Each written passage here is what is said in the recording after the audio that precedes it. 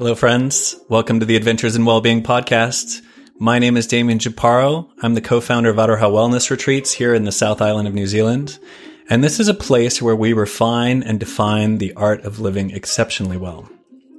We'll be interviewing sought-after minds in movement, consciousness, nutrition, impact, and any topic that allows our human family to thrive. We don't like chatting about the mundane, so if you enjoy deeper conversations and you're willing to tiptoe at the edge of comfort, you've found the right place to hang out. Let's do this. All right, beautiful friends, welcome back. I've got a really interesting story to share with you. Today, my wife and I were doing a workout here at home. And as part of the finale of this class, there was a 5-minute wall sit as kind of the killer exercise to finish us off. Now, if you've never done a wall sit before, basically you take your back up against the wall, you bend your legs as though you were sitting in a chair, but there's no chair. So the strength of your thighs has to carry you for the 5 minutes. Now, a minute is a long time when doing a wall sit. This was a 5-minute wall sit.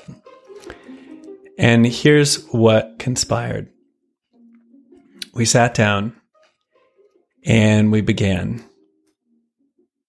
And I had a thought about how long I'd be able to do this.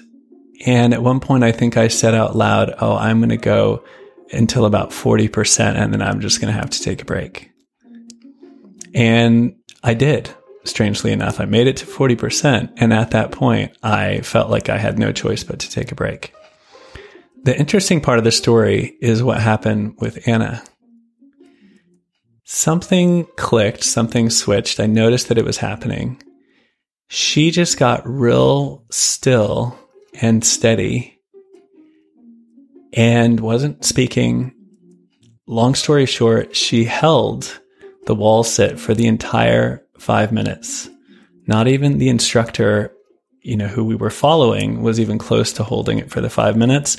And I probably took 6 breaks during the course of the 5 minutes. So it was kind of one of these Herculean sort of events where she did something really miraculous. And I, of course, congratulated her and was in awe and laying in a puddle of sweat. And we began to decompress a little bit on what had happened. And what she said was that essentially in her mind, she is seeing this coming year as being really challenging with all the COVID restrictions coming here in New Zealand. And she decided that if she could do this 5 minutes, then she could do anything. And she just quietly went about committing and knowing that she was going to complete the 5 minutes. And she did. Now, you and I hear stories like this occasionally. We also achieve feats like this ourselves, sometimes fairly dramatic. In this case, sometimes even more dramatic. We hear stories of people achieving superhuman feats. But if you have ever, in your mind, decided that you were going to forgive, or decided that you were going to love someone in spite of something, or if you've ever chosen compassion or generosity or kindness when perhaps you weren't really feeling that, if you've ever become aware of yourself enough during an argument, or maybe become aware of your anxiety enough, and then decided to do something radically different in relationship to that moment, then you were playing in this realm that Anna was playing in, which is where the mystics have long pointed us as a source of immense and immeasurable power. Because we can't always change the world around us, right? We can't make a virus go away. We can't make the world agree about how to deal with the virus. We can't do much outside of us, really, is the truth of it.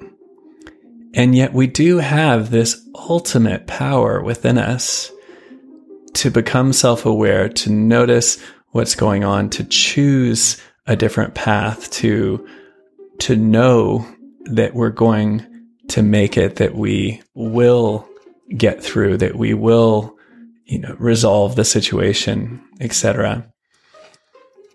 These internal moments, these relationship-making moments where we are choosing to shift our relationship with the present moment in some way are so close and so common that they're often overlooked.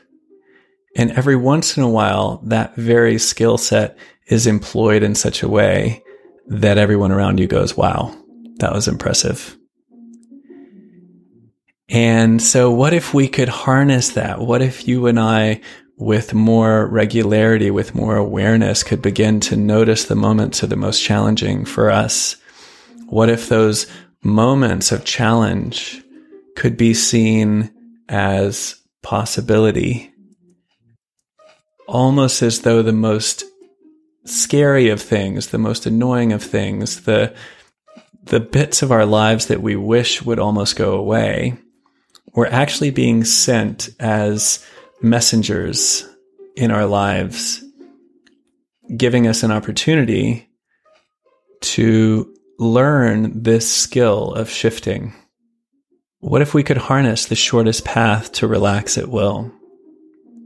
And what if that relaxation was the portal to a different way of being that mystics have been pointing us towards for eons? Joining us on this episode is Scott Schwenk. If you've ever been curious about your personal potential to shift, Scott will intrigue you. I was hooked the very first time I practiced with him. He has a unique ability to skillfully and playfully draw us into these practices, to make them relevant, to allow them to be felt. I think you will find him a powerful speaker, an incredible breathwork teacher, a meditation facilitator. And Scott has a unique mix of training from leadership development to Kashmiri Tantra. You guys are really in for a treat here.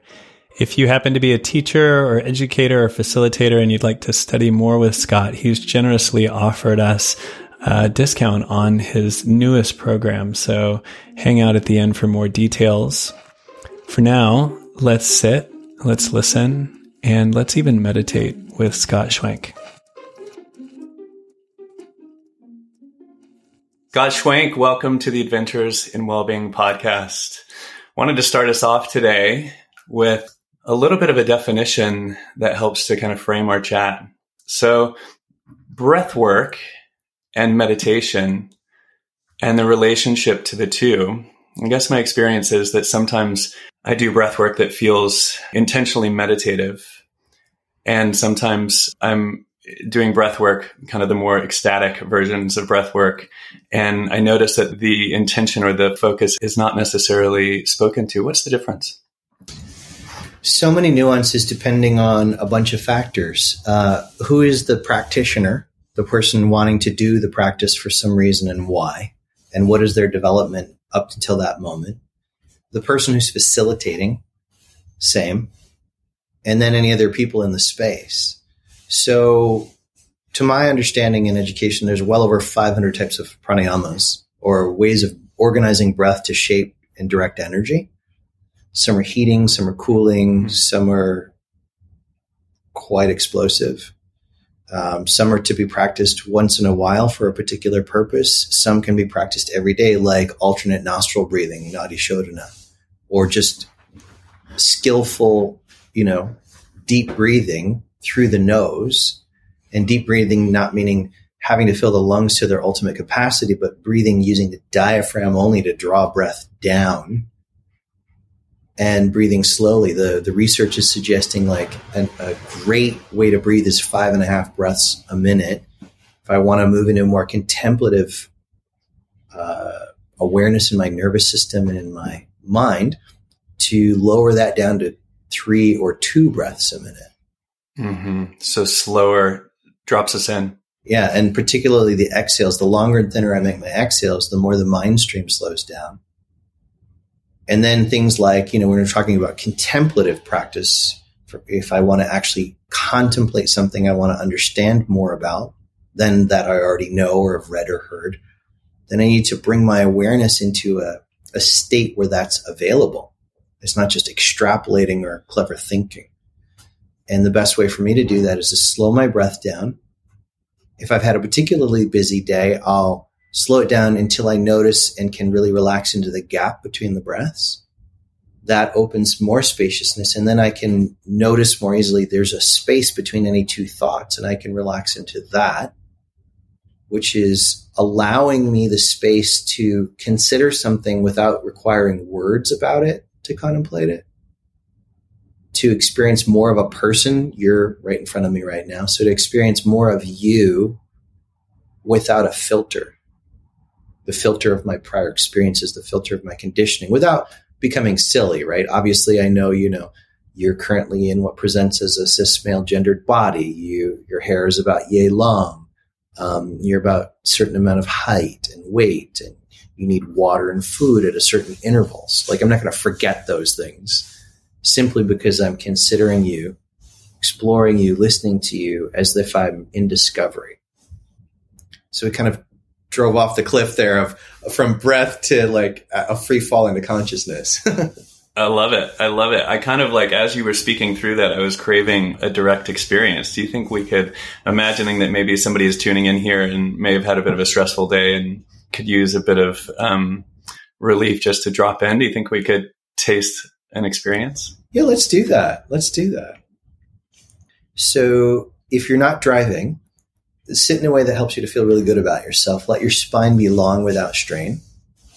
If you're comfortable, gently close your eyes and just start to notice the experience, the physical experience of the breath coming in deep and going out long, ideally through your nose if it's open. And just feel that texture at the tip of your nose.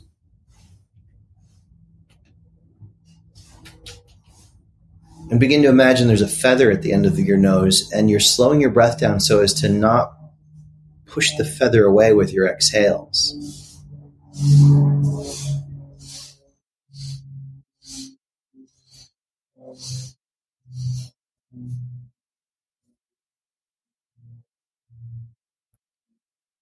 And let the in-breath come in a little deeper, and let the out-breath progressively go out a little longer, having the feeling that you can actually exhale the energy of thinking as it arises without having to engage with individual thoughts, and that you can gently sweep down from the top of the head down, out the soles of the feet into the earth with the exhales, exhaling any levels or layers of tension you might find along the way.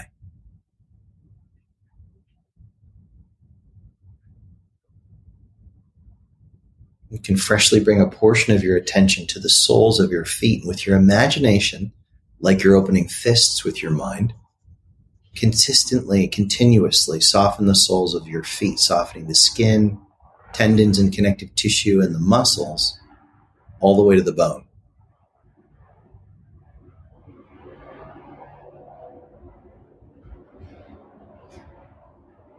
And if your mind wanders, just keep gently bringing it back to feeling the texture of your breath touching your body and softening the soles of the feet infinitely. And in the same way that you're softening the soles of your feet, do the very same thing with the palms of your hands, wherever they may be in space, soles and palms, softening, softening, softening, letting go, letting go. Breath is flowing like water, easy, effortless, long. You allow the next inhale to gently lift your awareness to the region of your physical head, where you're softening all 4 corners of your eyes, the inside as well as the outside corners, melting like butter on a hot day, while softening and melting the entire region inside and around your ears. letting go, letting go, letting go.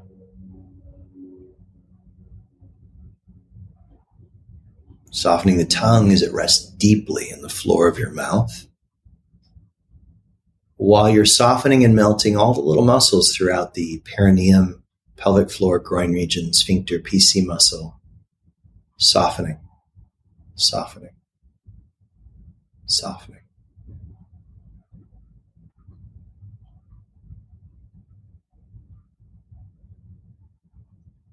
Now, on the next inhalation, you feel your awareness is expanding a bit wider than your physical body, and playfully softening all 6 points now at the same time, noticing the spaciousness that it seems to open in the body and awareness as you soften soles, palms, corners of the eyes, region of the ears, tongue, and pelvic floor groin region.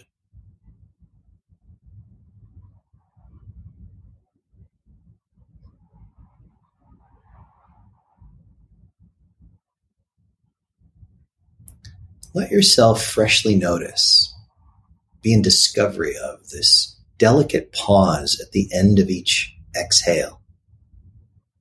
And just see about extending it a few moments. If you strain, shorten it again. Just relaxing into this sweet pause at the end of each exhale, like you're sinking into a welcoming hot bath at the end of a hard day's work well done.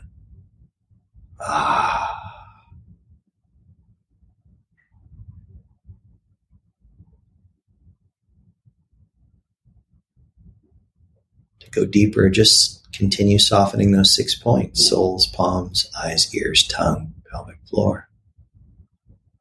Feel the texture of the breath without describing it to yourself.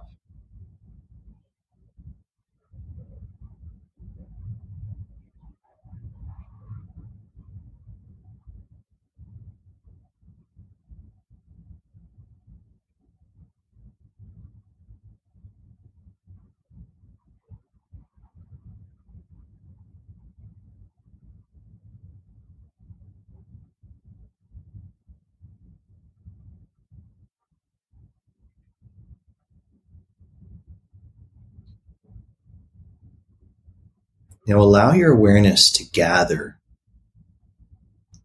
Let go of the pause at the end of the exhale. Allow your awareness to gather about 3 finger widths inside the center of your chest, home of what we call the cave of the heart. The inhales are still able to be felt physically here, orienting your awareness.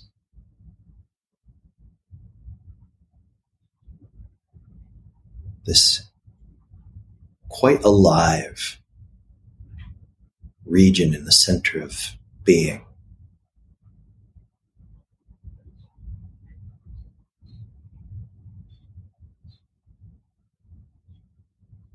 You begin to detect freshly a pulsation here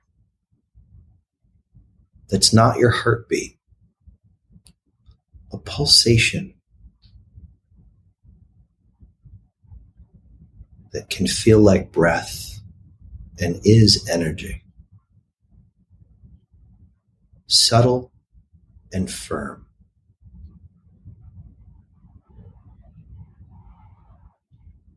The more you are receptive to this pulsation in this region, 3 finger widths inside the center of the chest, there's a feeling of a tenderness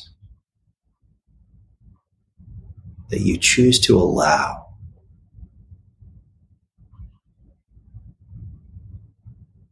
It's a feeling of home, safe, a wellspring, perhaps gentle at first, of love arising from within, independent of any external stimulus or trigger.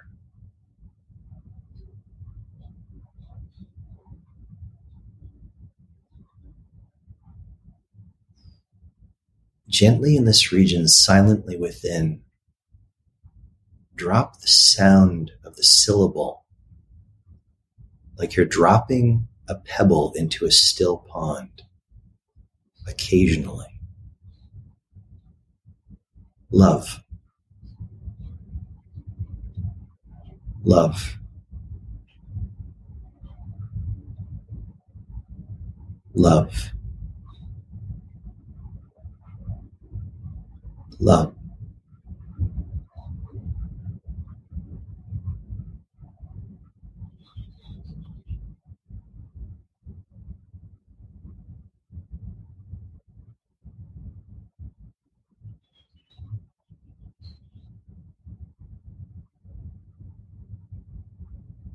Home. Safe. Love.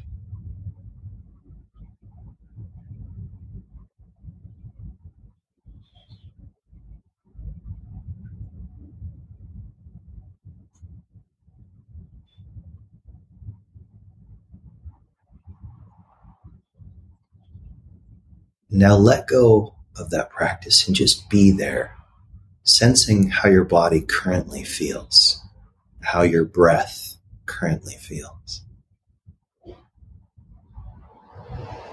Is your mind quieter?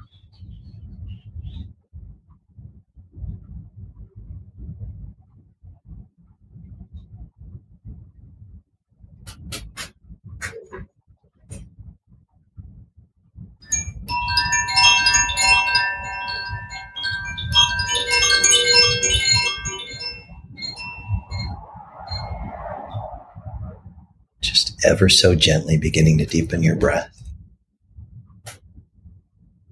Perhaps wiggling your fingers and toes.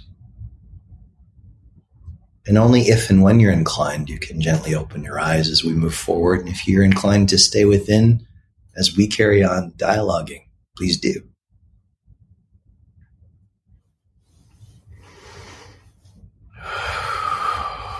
Wow. That was certainly what my morning needed.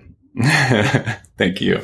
I think we all can benefit. I know I do from a morning practice that sets the tone for how I want to feel that day rather than just let the day happen to me.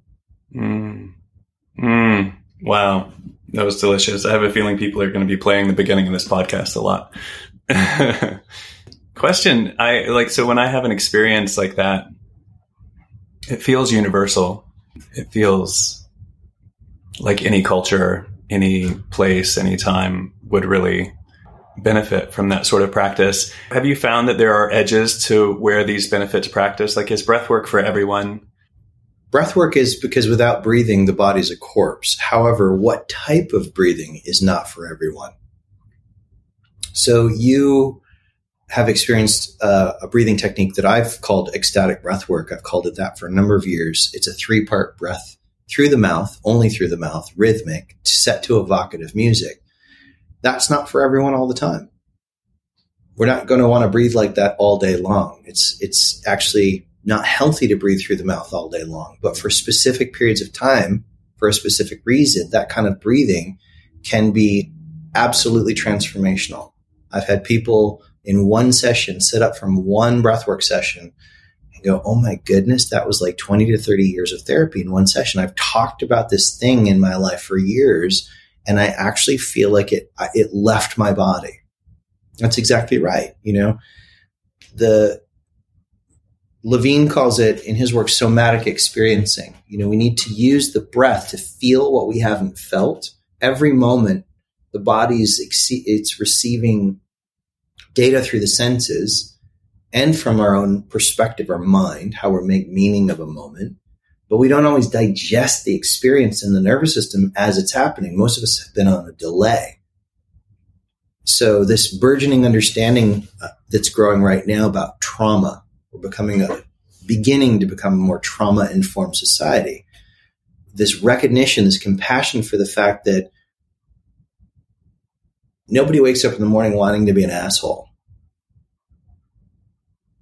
And if they are, it's trauma. It's undigested trauma. That there's one consciousness wearing all these bodies simultaneously, forgetting itself as an individual, Damien Scott, Kim Jong-un, Vladimir Putin, Joe Biden, whoever. Yet we're all fingers on one hand, but we forget that. It's not our direct experience until we've had enough expansion of awareness and digesting prior trauma, tension in the nervous system, to be able to see reality as it is. So back to your comment, it is universal. Love is universal. When I really look at my experience, I can profoundly feel love for you right now. And we've not really, to our recollection, figured out when and if we've even spent time in the same room. Yet the love that's here is as strong as it is for my parents or anyone I've loved the most, but it's not for a reason. And when I look at the love, it doesn't belong to me. It's just something I'm being receptive to in the moment that seems, as far as I trace it out, it's everywhere, in every particle throughout the cosmos. Yeah, and it's allowed, basically, like in your practice, there was that inner kind of, we calmed, we relaxed and allowed, and it was able to come forward so clearly and potently. Yes. Mm-hmm. Yeah. Yeah. So we don't have to push so hard for the things that matter most in life. You know, what matters most in life is not my bank balance or who I'm dating or having sex with or what I'm buying at the grocery store. Those are all to get to a particular experience. When my body is healthy and coherent, when my relationships are healthy and coherent, what does that bring me to? Me personally, it brings me to love, contentment, which is a pretty high state, contentment, joy, without reasons. So what if I actually started practicing the joy, the love, and the contentment now and let that attract correlate circumstances? Yeah. What do you notice in terms of trauma release, particularly with the ecstatic form of breath work? It seems like there's this slightly otherworldly release that can tend to happen. It doesn't always happen, actually, but why is that particular form of breath work doing that versus, say, a more focused, more common or traditional form of breath work? What is it about ecstatic breath work that does that? Because it shortcuts us hanging out in the ordinary thinking mind sooner. If I do enough of the breath, I don't have these long pauses. And we're talking right now for the listener about the 3-part breath through the mouth.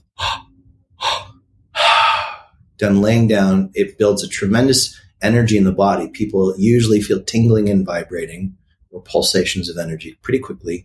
And the ordinary thinking mind quiets down. It's just a shift. It's a shift from the sympathetic nervous system to the parasympathetic nervous system in a body that can handle it. For people who have an overengaged trauma response, it could actually not be helpful. It could push them into a panic attack. This is why be facilitated by somebody that's really well trained and ideally is trauma informed. So why does it work? Why is it psychoactive is what you're asking me. There's a theory that seems true, and I'm not a clinical researcher, so I can't say a lot about it other than the research I have read about open mouth breath, that there's endogenous DMT in the body. Natively occurring DMT. DMT is this chemical that's often referred to as the spirit molecule that is secreted, they think, by the pituitary gland at birth, death, and in some forms of intensity, great intensity. And that certain forms of breath work can activate this DMT faster than it gets metabolized, that puts us into a visionary experience. So those of us who have worked safely with certain forms of psychedelics, and I've worked with DMT that I've been guided to take with a facilitator, it was the same energy opening up that opens up in my body through the breath work, only just more intense. It was the same pathways, same texture, just heightened. But on an ordinary level, or an ordinary way of looking at it, breath shifts the nervous system, and the nervous system is determining how I'm thinking and how much I'm thinking. Do you think these plant medicines and psychedelic experience, and I mean, because we're in the realm of non-ordinary states, and if we kind of slice and dice a little bit there, what do you think the role is there? Do you find them to be helpful in the right circumstance? Or, you know, my mom, I remember when I was telling her about some of my explorations in my younger years, she said, Damien, I'm glad you're having these experiences. They sound amazing.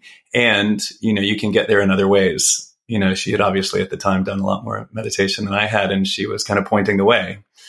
How do you find the use of plant medicine and psychedelics as a tool? I find that you said it. Right time and place, set and setting are really important. If somebody's got a very, what the English call a Moorish personality, more, then something as very powerful and helpful and healing as a psychedelic journey can be, and there's plenty of clinical research about that fact, it can also just be an addictive pattern. And one not actually doing what your mom suggested, which is learning to do it with adjusting breath, dissolving tension, and entering what we call meditation. Instead, like just going from journey to journey to journey to journey, substance to substance to substance. And that's a codependency with an object, the same way we can get codependent with a person. Like, let's say you and I were in a relationship, Damien, an intimate relationship. We're like, well, I can't live without you. Yeah, attachment. How's that any different? Like, I'm not free, nor are you, if I'm that attached to you. Totally. It's a codependent relationship. So I think that psychedelics, just like food, can be misused. Food is good. We don't want to, we don't want to not eat ever again. Fasting a little while is fine, but we need food. But what are we eating? What's the quality of it? Am I chewing my food? Am I metabolizing the nutrients? Do I need to take enzymes or probiotics? What time of day am I eating? Well, breath is the same. What time of day am I doing the breathing technique? Is that the best time of day for that technique? Cooling techniques of breathing are much better before bed than something really rousing and activating.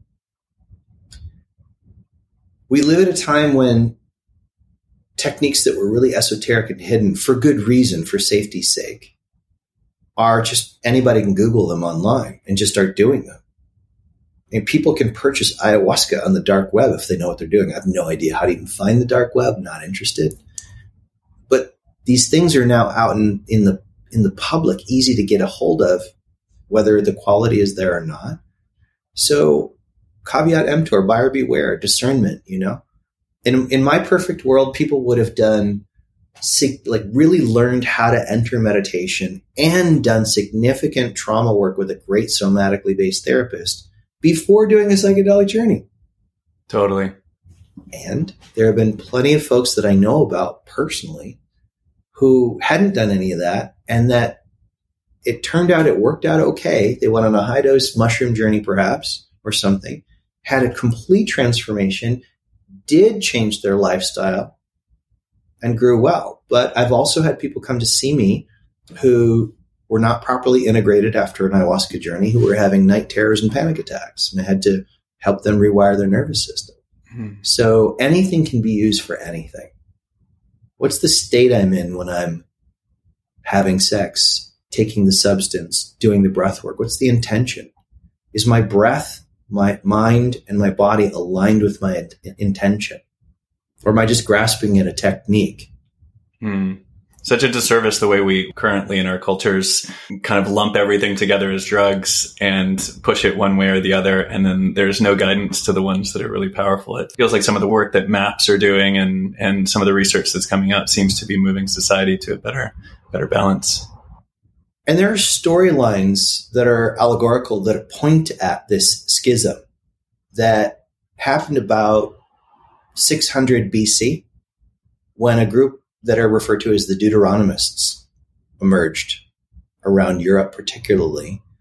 And prior to that time, this story that runs through Kabbalah and other places prior to the Bible, the tree of life was a tree of nourishment and knowledge, equal access, equal opportunity to all beings.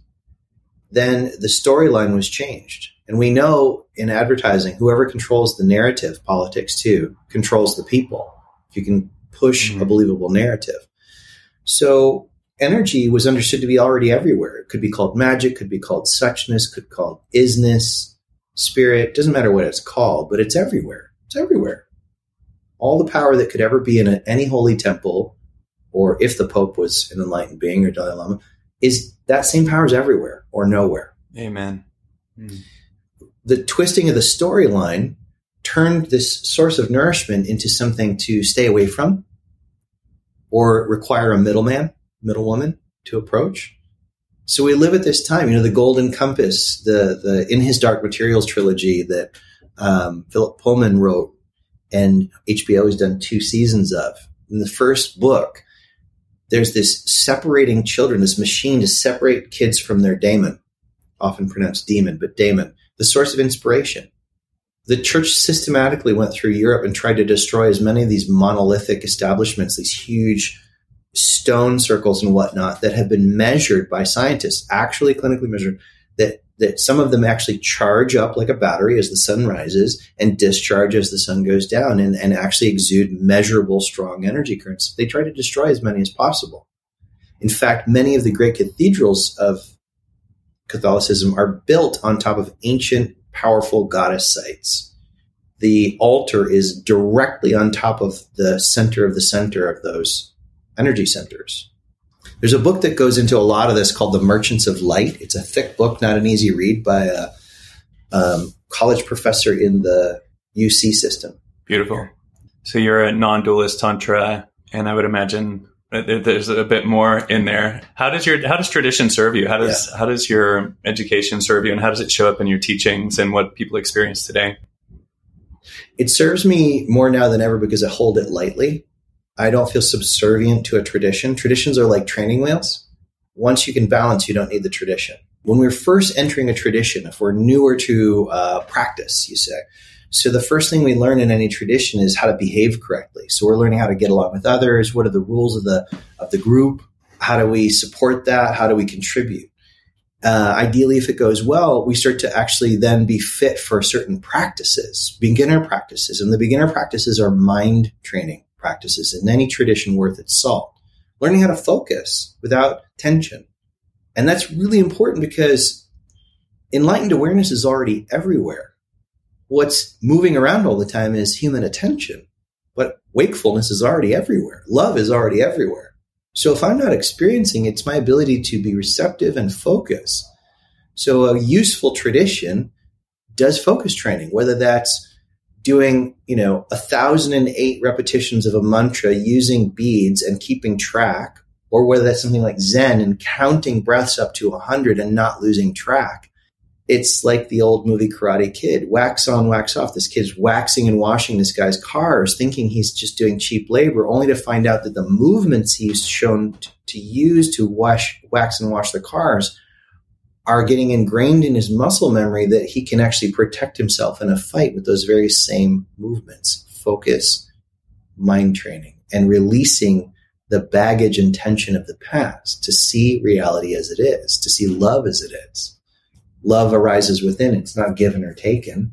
Same with stillness, same with enlightened awareness. They're already here. They're expressions of our true nature. When we get established fundamentally, and that becomes a baseline awareness in ordinary moments that we're working from, not just visiting when we're doing a practice, the tradition starts to be less relevant. Now, I'm a devotional guy, so I will still wave a lit candle in front of images of teachers in my lineage, partially because it feels good to me, not because I'm superstitious. It's a way of aligning my attention with deeper wakefulness and deeper love. But I don't feel like there's do's and do nots that I'm going to end up in some sort of hellfire and brimstone if I mess up. Yeah, it makes a lot of sense. We were kind of touching on the beginning of practice and then, your experience of things. Give me a little bit of a sense of what an appropriate point of practice or start for somebody who's listening who says, wow, this is already feeling and sounding really good. How do I get started and what does my day look like? And what are those initial practices like? And then I'd like to touch on maybe how you engage in these practices in a typical day these days. I'd say keep it really simple because simple is something that most of us are willing to repeat. If it's too complex and costs too much time in the beginning, I may do it once or twice and then not do it and then give myself a hard time about it, which is just adding more tension and obscuring my view. So start simple. If you're not already doing a daily practice, then maybe start with 5 minutes in the morning. Alarm goes off. If you need to use the restroom, fine, go use the restroom, and come sit on the edge of your bed. Elongate the spine. Feel the breath coming in deeply and going out long, and feel gratefulness for that you don't need a machine to breathe. And then see, what else can I feel grateful? It can be very simple. I often start with how good my bed feels against my body. Mm-hmm. And just sink into that positive feeling. And then what else can I appreciate authentically right now that's simple? And what I'm looking for is not getting caught up in object consciousness, things to appreciate, but to notice the feeling of appreciation and gratefulness. And then I can inhale into it and intensify it with practice.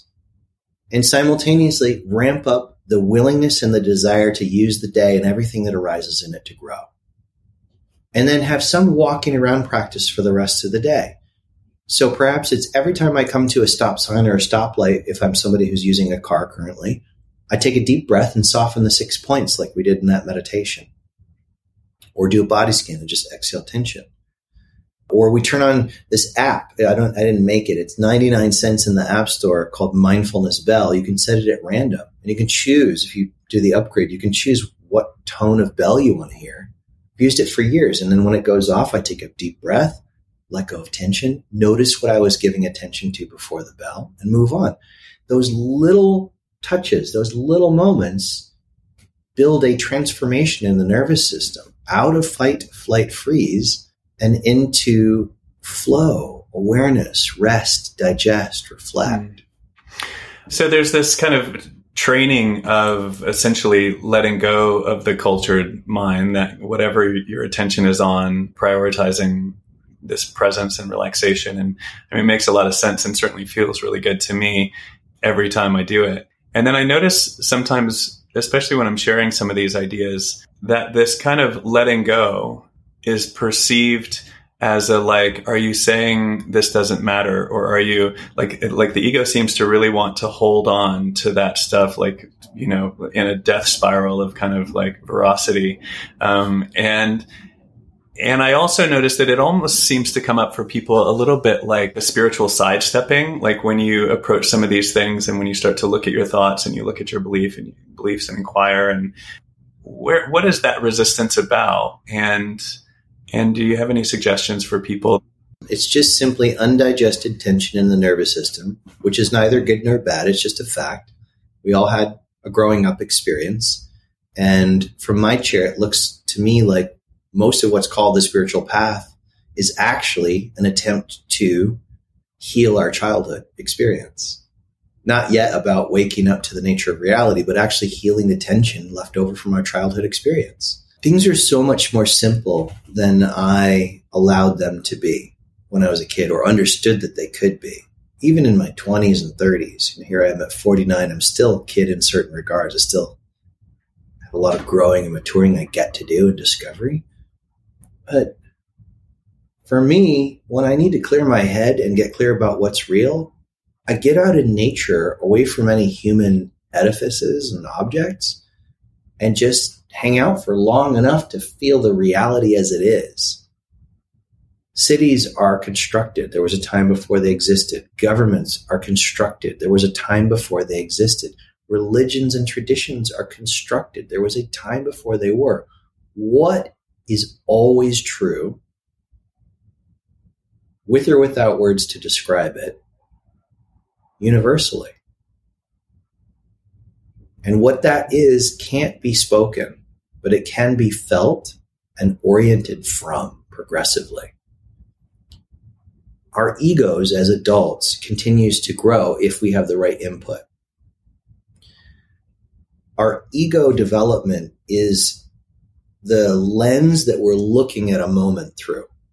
Somebody could have profound experiences in meditation and still be very young in their growing up development. So a fundamentalist could be fundamentalist about food. You know, I've met many people who get very vegangelical and violent, actually, energetically. I've met my own father's a born-again Christian. He's a fundamentalist, evangelical Christian. He can get very upset when his perspectives are challenged.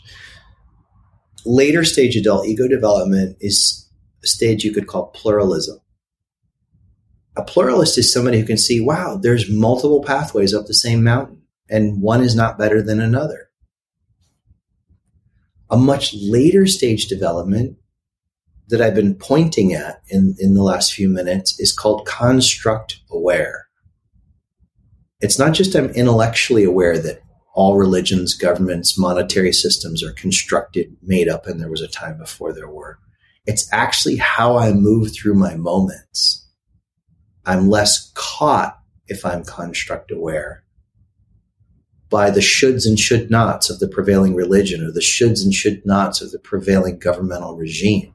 It no longer hems me in, contracts me, or gender roles. Those are constructed. So as my adult ego expands, my perspective expands.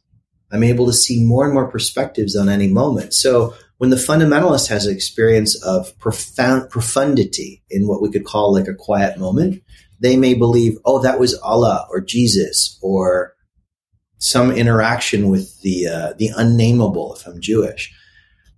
A pluralist might be like, oh, that must be the residual from microdosing my mushrooms. Somebody who's construct aware goes, wow, that came right out of the void. That's the void. That's the emptiness, the luminous emptiness. Somebody who's at a much later stage, universal, it's like, that's the one. Sharing one of its cosmic giggles, and I'm just being receptive to it. So the same moment of feeling perhaps a vision of light in a moment of quietness interpreted entirely differently based on my ego development. And held trauma keeps us from expanding into a wider perspective. So working with breath and awareness and a great facilitator who's a little further down the road to release those held tensions of trauma will bring us to greater wakefulness naturally, without having to sign up for somebody's religion or plant medicine retreat. So if we do any of those things, ideally it's only because it's actually helpful, not because we're looking to belong to a group to keep us safe forever and swallow whole whatever they say, but because it works for now. And then if it stops being useful, we can put it down and see what's now useful to work with. Breath is useful at all stages of development. If there was one breath I could have you guys who are listening take away, it's just simply inhale deeply into wherever you feel tension in the body and just gently let go on the exhales. Get really familiar with that for the rest of your life. You will grow and attract everything you need. You won't have to worry about finding the right teacher. Absolutely. You touched on a couple things there that I'd like to just explore a little bit more. One of them was religion. And I guess it seems that a lot of these teachings have come through religious structures in one way, shape, or form, and veiled in one way, shape, or form. So what do you see as the role of religion these days? The word is actually beautiful in its origin. Religio, to reconnect. It's actually very close to the Sanskrit word yoga. What am I yoked to or united with? What is my attention fused with? Is it fused with the outgoing temporary world? All bodies are temporary, all animals are temporary, trees are temporary. Am I attaching my happiness to things that are always changing? Or to that which is eternal and unchanging and whole and complete already within? Religion is meant to, when it's going well, draw my awareness and attach it back to wholeness, the original wholeness. When Jesus is said to have said, I and the Father are one, it's not just him, not some particular person, all of us. Out of what, if there was a creator being, and there was nothing before this universe, out of what would such a being create? Its own self. So how could anything that it created be less than or more than its own self? So what falls apart, if we really are feeling into this right now, is that the devil and Jesus are not different. They're separate ends of one spectrum of energy, just like hot and cold. And they're all made out of the same substance. The first sutra in my tradition of one of my favorite tantric scriptures, the Pratyabhijna Hridayam, I know it's a big word. It means the heart of the teachings on recognizing the great self within. In the first sutra, Chittahi Swatantra Vishvasiddhi Chittahi Swatantra Vishvasiddhi. One consciousness, one energy, has manifested all of these forms temporarily without losing any of her original power. Swachaya Swapito Vishvaman Milyati. She's projecting it like a movie onto a screen. She is the actors, the script, the movie projector, and the audience, and she is you, whether you're recognizing it or not. And this doesn't have to be something, you don't have to take my word for it. With the practices, you can find out for yourself, which is the best. You don't have to just believe something. Beliefs are how wars get started. We get to experience both ends of that spectrum, don't we? At least to some degree or another, both the kind of the heaven and hell, or the dark and the light, all day. All day. Damien and I are looking at each other on the camera. Y'all are listening to us. But if I think you're looking at me in a funny way, one, that's a perspective I'm taking that's limited. And then if I react to that and I think, he doesn't like me, I'm going down my own hell road right then and there. Totally. So one of the tantric sayings is that by which we fall is that by which we rise. And you could easily see that that's language. If I believe the thoughts in my head and they're negative, I'm going to have a contracted experience. If I repeat an empowered mantra, a word or a syllable that's charged with consciousness, and if I repeat it with non-grasping focus and love, it expands my state. So language can either bind me and bring me into hell or liberate me, depending on how I use it. Wow. Incredible. The other piece I wanted to touch on from your prior comments was play. You kind of touched on this like delight and childishness, and in your practices and in your teachings, you invite us into a play internally. How does that show up for you in your teachings, and what's the value there? Well, first, let's maybe give a loose definition of play so we know what we're talking about. So play is for any age, and wherever we're suffering, we're not playing. We can bring play to anything. And play doesn't mean dismissing somebody's pain. Play doesn't mean spiritual bypassing or suppressing or avoiding. Play is giving and receiving with no attachment to an outcome freely. Giving and receiving freely without an attachment to an outcome. Isn't that what we do as kids when we're like 4 and 5 until we start to like get, territorial or bossy or worried, or we start getting imprinted? We give and receive freely. Like, okay, you be the doctor today and I'll be the patient. Or you be the fireman and I'll be the cat in the tree. We're giving and receiving freely. We're not like, no, that's fake. We can't do that. We're just playing. We can bring that feeling. We can train in bringing that feeling to meditation. Like, what would it be like to sit down and meditate with like a playful awareness? No attachment to an outcome, but a commitment to show up for the practice. Or to repeat the mantra with playfulness and being in the mood of discovery. Or to make love with somebody I've made love with a zillion times, but actually be in discovery of them and myself in a spirit of play. Rather than some sort of paint by numbers sex, Okay, first we do this, then we do this, then we do this. Are we done yet? What's for dinner? It gets old, doesn't it? We can be caught in an argument with our beloved, our spouse, our partner, or whatever. Let's catch ourselves and somebody can call, okay, stage pose, and everybody has to freeze into like a goofy pose. And you just agree to do it no matter what. I know couples that have this kind of an agreement. They don't get stuck. They start giggling and start realizing, oh my God, my ego was totally making stuff up about you and me, and I got agitated, and now I see it. Okay. It's the name of the game, eh? Just breaking the pattern, and kind of shifting into another place. Yeah, aggression is overrated. Totally. Highly overrated and costly. Totally. One other thing that caught my ear as you were speaking, like you and I obviously are connecting through technology, and everyone's getting to listen through technology, and our screens and our devices are incredible and serve us in so many ways. What are your thoughts on navigating this world today, for most of us living in big cities and faced with some of the obstacles or challenges, this kind of bittersweet relationship that seems to be there with our technology.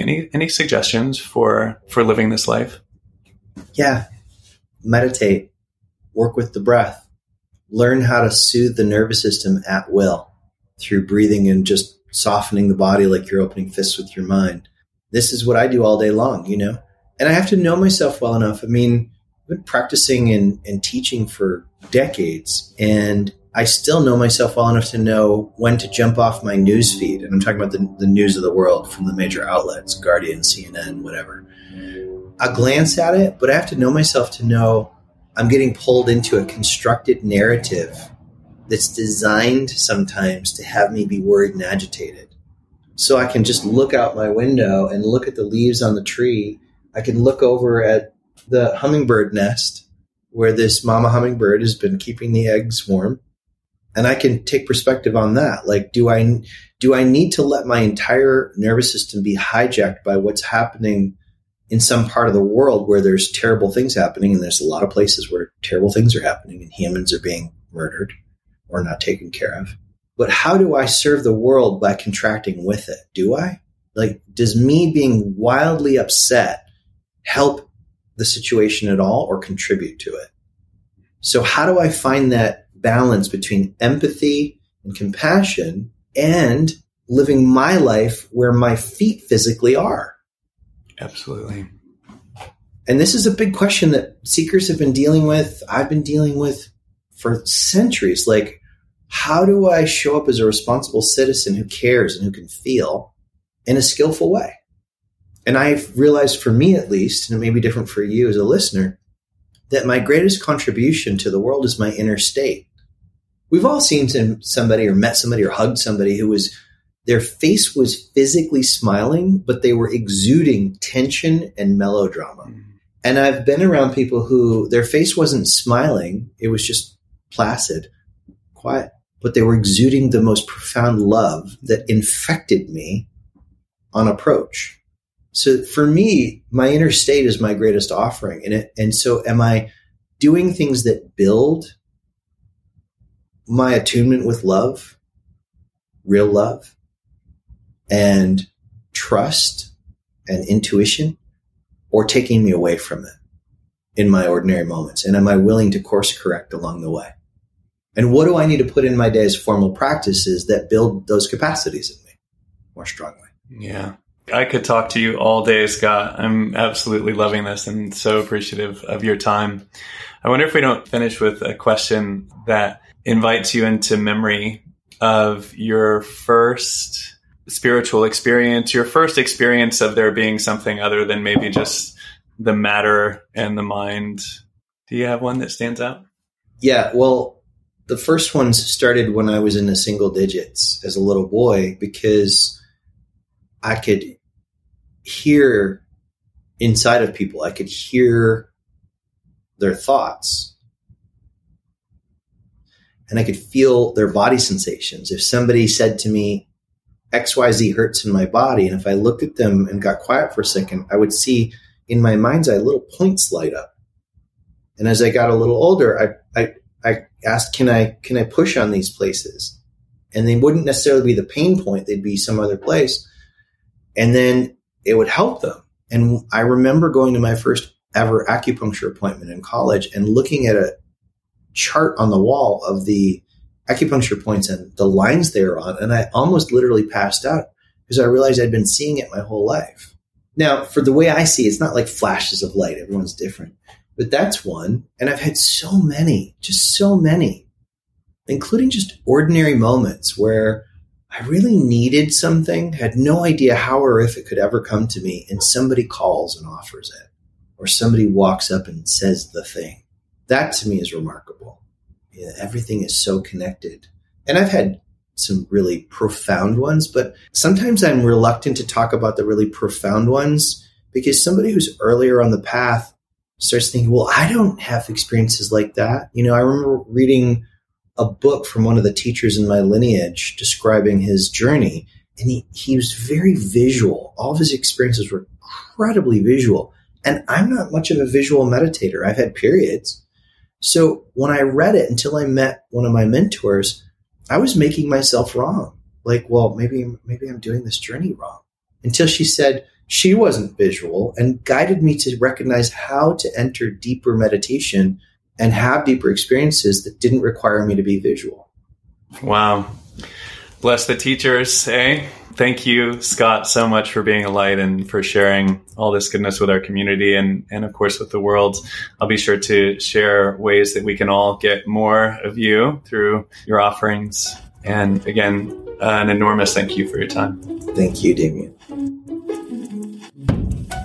All right, my friends, that was quite a treat. And I've got another one for you. Scott has generously offered us a 20% discount across his entire website. What this means is that if you enjoyed today's podcast, you can practice with him, whether it's learning to relax at will, going deep into breath work, meditation. Scott has a host of ways that we can spend time with him, including, free satsangs and all sorts of content. So enjoy this prolific teacher further if you're interested. The code that he's given us for the promotion is AROHA20, all uppercase, AROHA20. We're going to provide all this detail on our website, so aroha.com, ARO-HA.com, and then just look for the podcast under the menu there. You'll get the show notes there. You'll get this promotion code. It's good for 10 days. So if you're listening and you're interested, hop on over there. I think you'll really enjoy getting to know this prolific teacher. And we'll see you on the next episode. Thank you so much for listening. As always, Aroha Nui today and every day. Have a great one.